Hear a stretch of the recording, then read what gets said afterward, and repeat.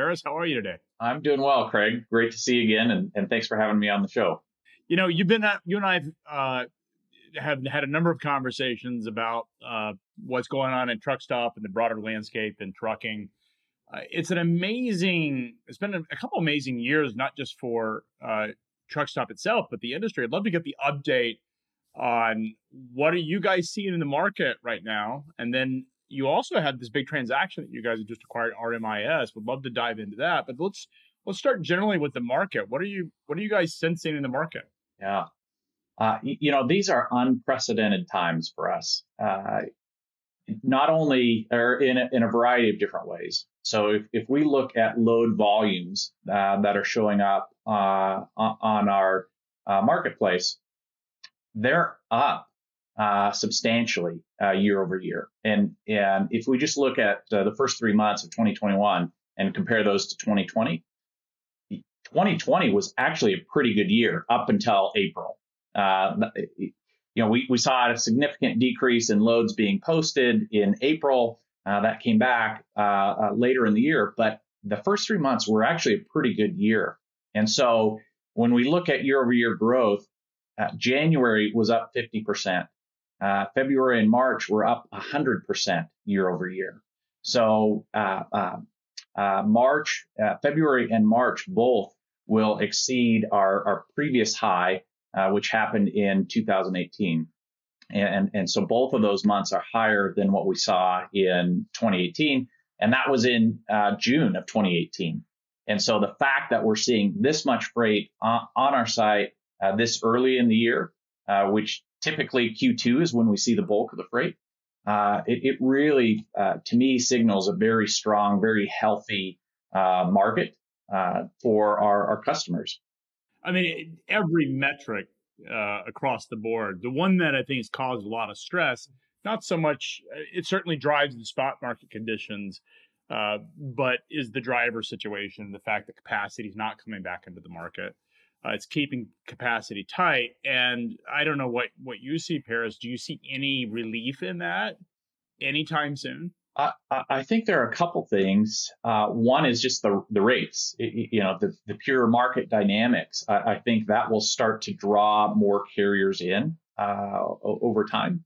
That's probably slower than what the industry would like. But if we look at rates in the month of March, factored rates in the month of March were about $1,530 per load, which historically they're around $1,200 a load. So, certainly shippers and brokers are paying much more today to move their freight, which while it's not ideal for them, they would love to move it for less. It's great for our carrier customers. And so I think that will start to draw carriers back into the industry. I think there are some other things that may play into that, but I think those are going to be even longer potentially. If we look at deregulating some of the restrictions around driver age and things like that, or making it easier for drivers to get into the industry, I think that's certainly a possibility, but I don't see that changing anytime soon. So I think these conditions are going to stay this way for a while. Yeah, it certainly gets a lot of conversation. Some of the fleets, it's interesting because I think at times some fleets want this sort of loose regulatory environment so they can do what they want, but that often hurts them because it creates all this capacity. And so it's always this interesting, at time our industry, which we love so much, can shoot itself in the foot because it creates rules or fights rules that actually will and help create stronger pricing. I mean, ultimately, you want a market to work and you want capacity to be able to get products. My wife and I have built an addition to our house, and we have items, windows and doors and furniture that's 3-4 months behind just because there isn't enough capacity, but not just in freight capacity, but it also just in general supply chain issues. It's just been a mess, but that's good for our industry.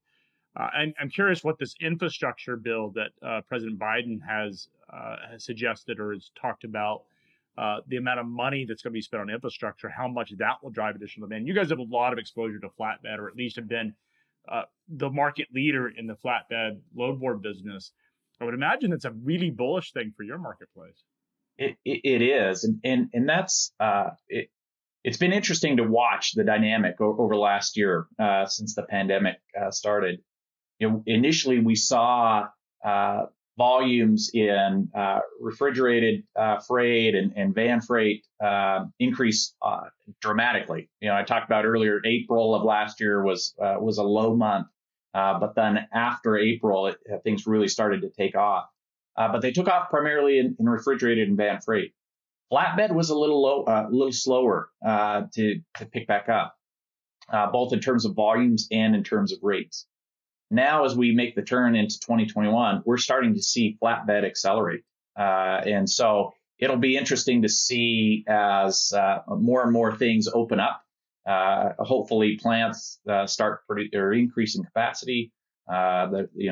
We'll see what happens with oil and that's impact on flatbed freight. But I'm pretty bullish about what's going to happen, not only in flatbed, but in freight in general through the remainder of the year. Yeah, it seems like the industrial economy, The Economist had a great article about it this week, is that this could be the industrial renaissance of sort, where manufacturing is coming back into the United States. This massive infrastructure bill will help drive that. We could see domestic manufacturing return. And one of the things that's probably not talked about enough in our industry is that this $3 trillion infrastructure bill will be tied to American-based industrial activity. So in order to participate in the government spending, you'll have to produce a lot of these products, this infrastructure manufacturing onshore, which just drives this economy. And it's exciting for our industry because it means more freight has got to move. We got to fix the driver situation, or at least find ways to cope, because I know when I talk to a lot of executives, that's the biggest thing on their mind is how do I solve it? And like I said, it'll be interesting to see what happens. I just saw a statistic the other day where the average driver or owner-operator net income was a little over $60,000 in 2019. In 2020, it was closer to $70,000, and that was before rates were at $1,500 plus a load. So it'll be interesting to see what happens in 2021 and see if that increase in rate attracts more talent to the industry. Yeah, it's interesting because I came from a fleet. My family's a large trucking company, been around it. And it's interesting because one of the things you talk to owners of fleets is the first thing they talk about is can't find drivers and how much more money they have to spend on drivers. It's interesting because in some ways it's like, well, this is good. We're able to increase the rates that drivers are able to get, even as employees, which actually just helps everyone across their industry. It makes it a much healthier industry in terms of financial support for the folks that do all the hard work. So in some ways, there's this sort of, we can sort of complain or be challenged by having to increase pay, and the challenge is there. But there's also this, that's a good thing in the long run, because it means that it's creating a more dynamic market, and it's also supporting the individuals that do the really hard work, which is driving a truck, because it is certainly hard. Paris, I want to shift a little bit. You guys have made a big acquisition this year, but you've also had a change at the top. A lot of management executive staff have left the company to do other things. Now, they've all done and landed in fantastic roles. You have a new CEO with Trent Broberg that took the role at an auto hauler. So it's certainly not a suggestion that these folks are not moving up in the world, if you will. And you must be proud that they're part of that coaching tree that is Truck Stop. But what does this mean for Truck Stop as you lose this talent and these folks go on to other things? Yeah. It's always with mixed emotions that you have a change in leadership. On one hand, we're certainly sad to lose those people that we get to work with every single day, and we lose their experience within the company. But at the same time, we're extremely excited for them and for their careers. You brought up Trent. Trent is a phenomenal executive. I think he'll do wonders as a CEO. And that's something that he and I have talked about in the past, and I know that he's wanted that role for a while now. and we've been trying to prepare him for that. And so, that's how I look at it. I came from public accounting, where it's move up or out, and they go through a tremendous amount of turnover, and that's not what we're trying to promote here at Truckstop. But there's this collegial or alumni feeling. I'm an alum of Deloitte, for example. I still get emails from Deloitte, and I attend Deloitte functions, even though I left Deloitte nearly 15 years ago, and I still have a lot of great connections with the people I work with. And so, for us, that's really what I'm trying to create here at Truckstop, and what our team is trying to create is that environment where we provide people an opportunity to grow. Ideally, we want them to grow as much as they can within Truckstop, but we know that not everyone's going to be able to grow and reach the goals that they have in their own careers within the company. I'm not going anywhere. I don't think anytime soon. And so for Trent to become a CEO and obtain that role, it wasn't going to happen here at Truckstop. And so certainly supported Trent in that transition. Same thing with other executives as well. Yeah. Maybe you guys are like the Alabama of the industry, where, they come, they work for a couple of years, help you guys continue to build this enterprise, and then go on to their own coaching career, their own CEO career, because that's certainly what we're seeing with a lot of executives that have had the opportunity to do that. But one of the things that we ask, or the industry asks, is what is the story at Truckstop? Before we went on air, you gave me a sense of how well you guys are doing. You want to share that with the audience? Yeah. So we just completed our best month ever in the company's history. So March was a fantastic month in every aspect of the business. Our payments business had its best month. Our freight matching business had its best month. And so, we continue to grow, continue to evolve. We just recently have launched our newest iteration of the freight matching marketplace, and all new customers are now on that marketplace, that platform. We're transitioning our existing customers over to the new platform as we speak, and just really excited about what's happening with the business. So all things within the business right now are running at a full speed ahead, and no pun intended here. And really excited about what's happening within the business. So Paris, you did a pretty substantial transaction earlier in March where you guys bought RMIS. Tell us a little bit about RMIS, and why did Truckstop acquire them? Yeah. So for those that aren't familiar with RMIS, RMIS is the leader in carrier onboarding and compliance solutions. So what that means is if a carrier wants to onboard with a broker or shipper, that's a very manual process typically. And it involves a lot of paperwork, moving back and forth. And there's a lot of potential liability created through a manual process. And that's prior to RMIS, that's what was happening within the industry. Most brokers employed a staff of people to obtain this paperwork from carriers and make sure that the carrier's insurance and safety records and all those complied with the company's policies. RMIS has created a service now that automates all of that. And today, RMIS counts 9 out of the top 10 largest freight brokers and 3PLs as customers. And they have over half of the top 50 3PLs and brokers as their onboarding and compliance customers. And so for us, when we think about our mission of bringing brokers and carriers together, RMIS is a key part of that. They're the glue, so to speak, that facilitates the actual ability of a carrier to work with a broker and vice versa. And so when you complement Truckstop's freight matching marketplace with RMIS's onboarding and compliance services, we now have a powerful platform that we can facilitate the match not only of freight but also of carriers with brokers in ways that we couldn't do before. And so this is, we believe, really one of those instances where it's a case of 1 + 1 = 4 or 5 or more. There's just a number of opportunities for us to leverage what each company does best. So where does this go from here? I mean, you've got two separate businesses, you've acquired it.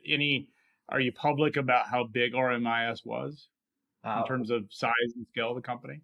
We're not in terms of their financial numbers. I can tell you that they have 150 professionals in the business. So if that gives you some idea of perhaps the scale. So by no means are they what I would call a small company. They certainly have some size. And what's exciting to us as we think about acquisitions is RMIS checked all of the boxes. So they're EBITDA positive.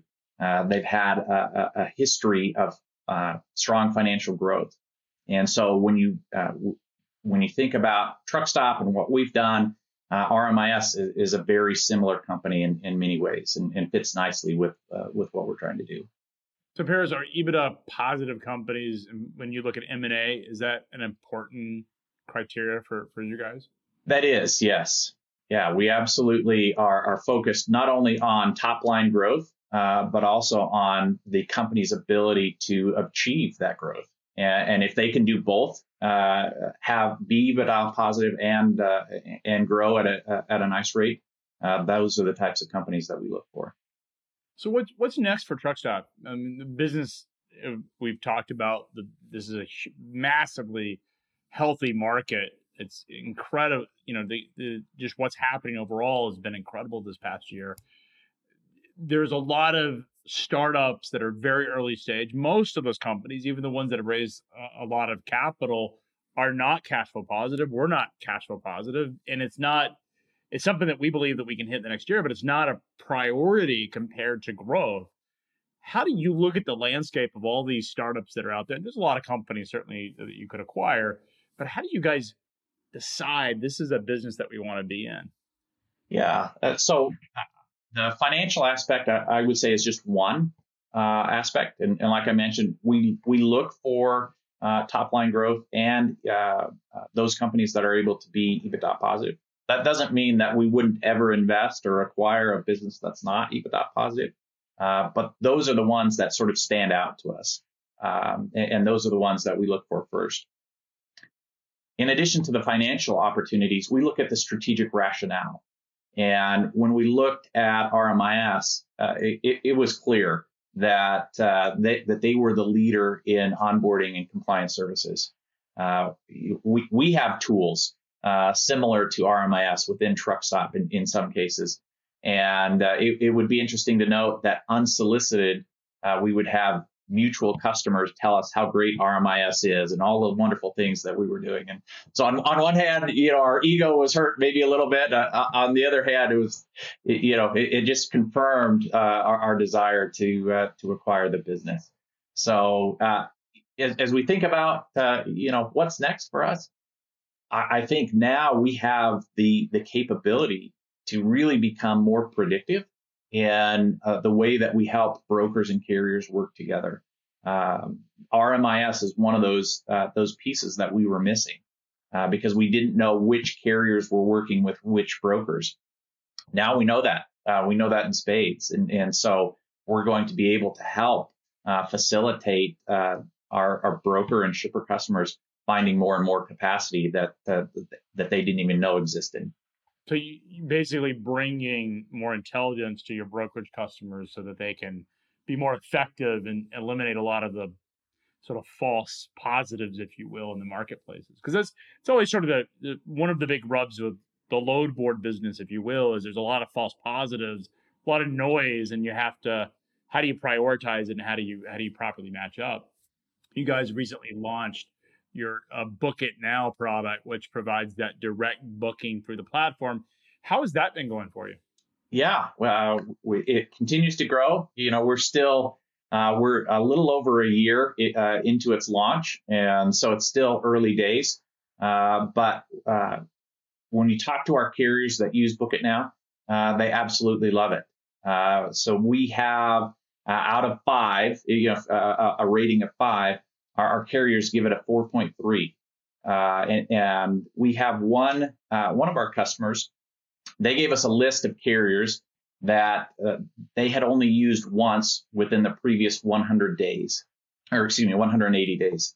Out of that list that they gave us, we now have helped create 1,000 carriers that have moved more than 5 loads in the last year for that particular broker. And so we're able through Book It Now to not only better match carriers with freight, but we're also able to increase capacity for our brokerage customers that use it, because our carriers love it. Once they experience it and they don't have to negotiate over the phone, and they can just click a button and be awarded the freight. They want to do business more with those brokers that are using that functionality. And with capacity as tight as it is, getting the ability to automate that so you can go back to working on the exceptions, but also able to secure that truck instantly makes it very valuable, I would imagine, for those brokerage customers, that workflow element. Where is Truckstop headed over the next couple of years? I mean, this is something that I always I draw a lot of inspiration from financial services and fintech, and I know you guys have a payments business that's part of the Truckstop story. But I often think of what's happening in financial markets and fintech is overflowing to the freight industry, or we can draw inspiration from that. I often think of Truckstop as the NASDAQ of the trucking market, particularly when you start doing the automated booking. Where do you guys take this in the next 5 years? I think you'll see more and more integration of our products. So today, through acquisition, we have a number of different services that we offer. We have the payments business, the freight matching business. Now with RMIS, we have the onboarding and compliance, as well as SaferWatch. I would be remiss to not mention that acquisition that we made a couple of years ago. So now, over the coming years, you will see these products and services come together in ways that make it much easier for our customers to utilize. Today, they have to go to different websites. Tomorrow, they'll be able to go to one website. They'll be able to have access to not only these services, but also to the information in places that maybe they didn't have it before. So rather than navigating to a separate web page, they'll be able to have all of this information right at their fingertips. So it's all about basically automation and workflow. And you think about the digitization that's taking place, eliminating a lot of that excess work that doesn't provide value at the end of the day, right? That's right. That's right. And not only doing it on a reactive basis, if you think about a traditional load search that a carrier does, they have to input the information. In the future now, especially with this information that we have from RMIS, we will be able to more proactively and predictably present freight to carriers so that they don't even have to search for it. So again, reducing the amount of inefficiency in the system today. That's awesome. It's obviously a great use case for that integration. Paris, I got to ask, public markets are super hot. Yeah, I know you are a student of the market like I am. You mentioned it before. What does this mean for Truckstop? As we look at what's happened to public markets, looks like Truckstop would be a fantastic company to go public. Are we going to see that from the Truckstop story? We try not to be specific or focused on the outcome. We're more focused on building the best business that we can, and we think the outcome will take care of itself. So we've heard from others that they think our profile might be great for a public company, and while we're flattered, and that may be one of the options that's available to us, that is only one option, and so. We know at some point there'll be another transaction. When that is, we haven't made a specific determination on that, and what that looks like in our minds is still open to several different possibilities.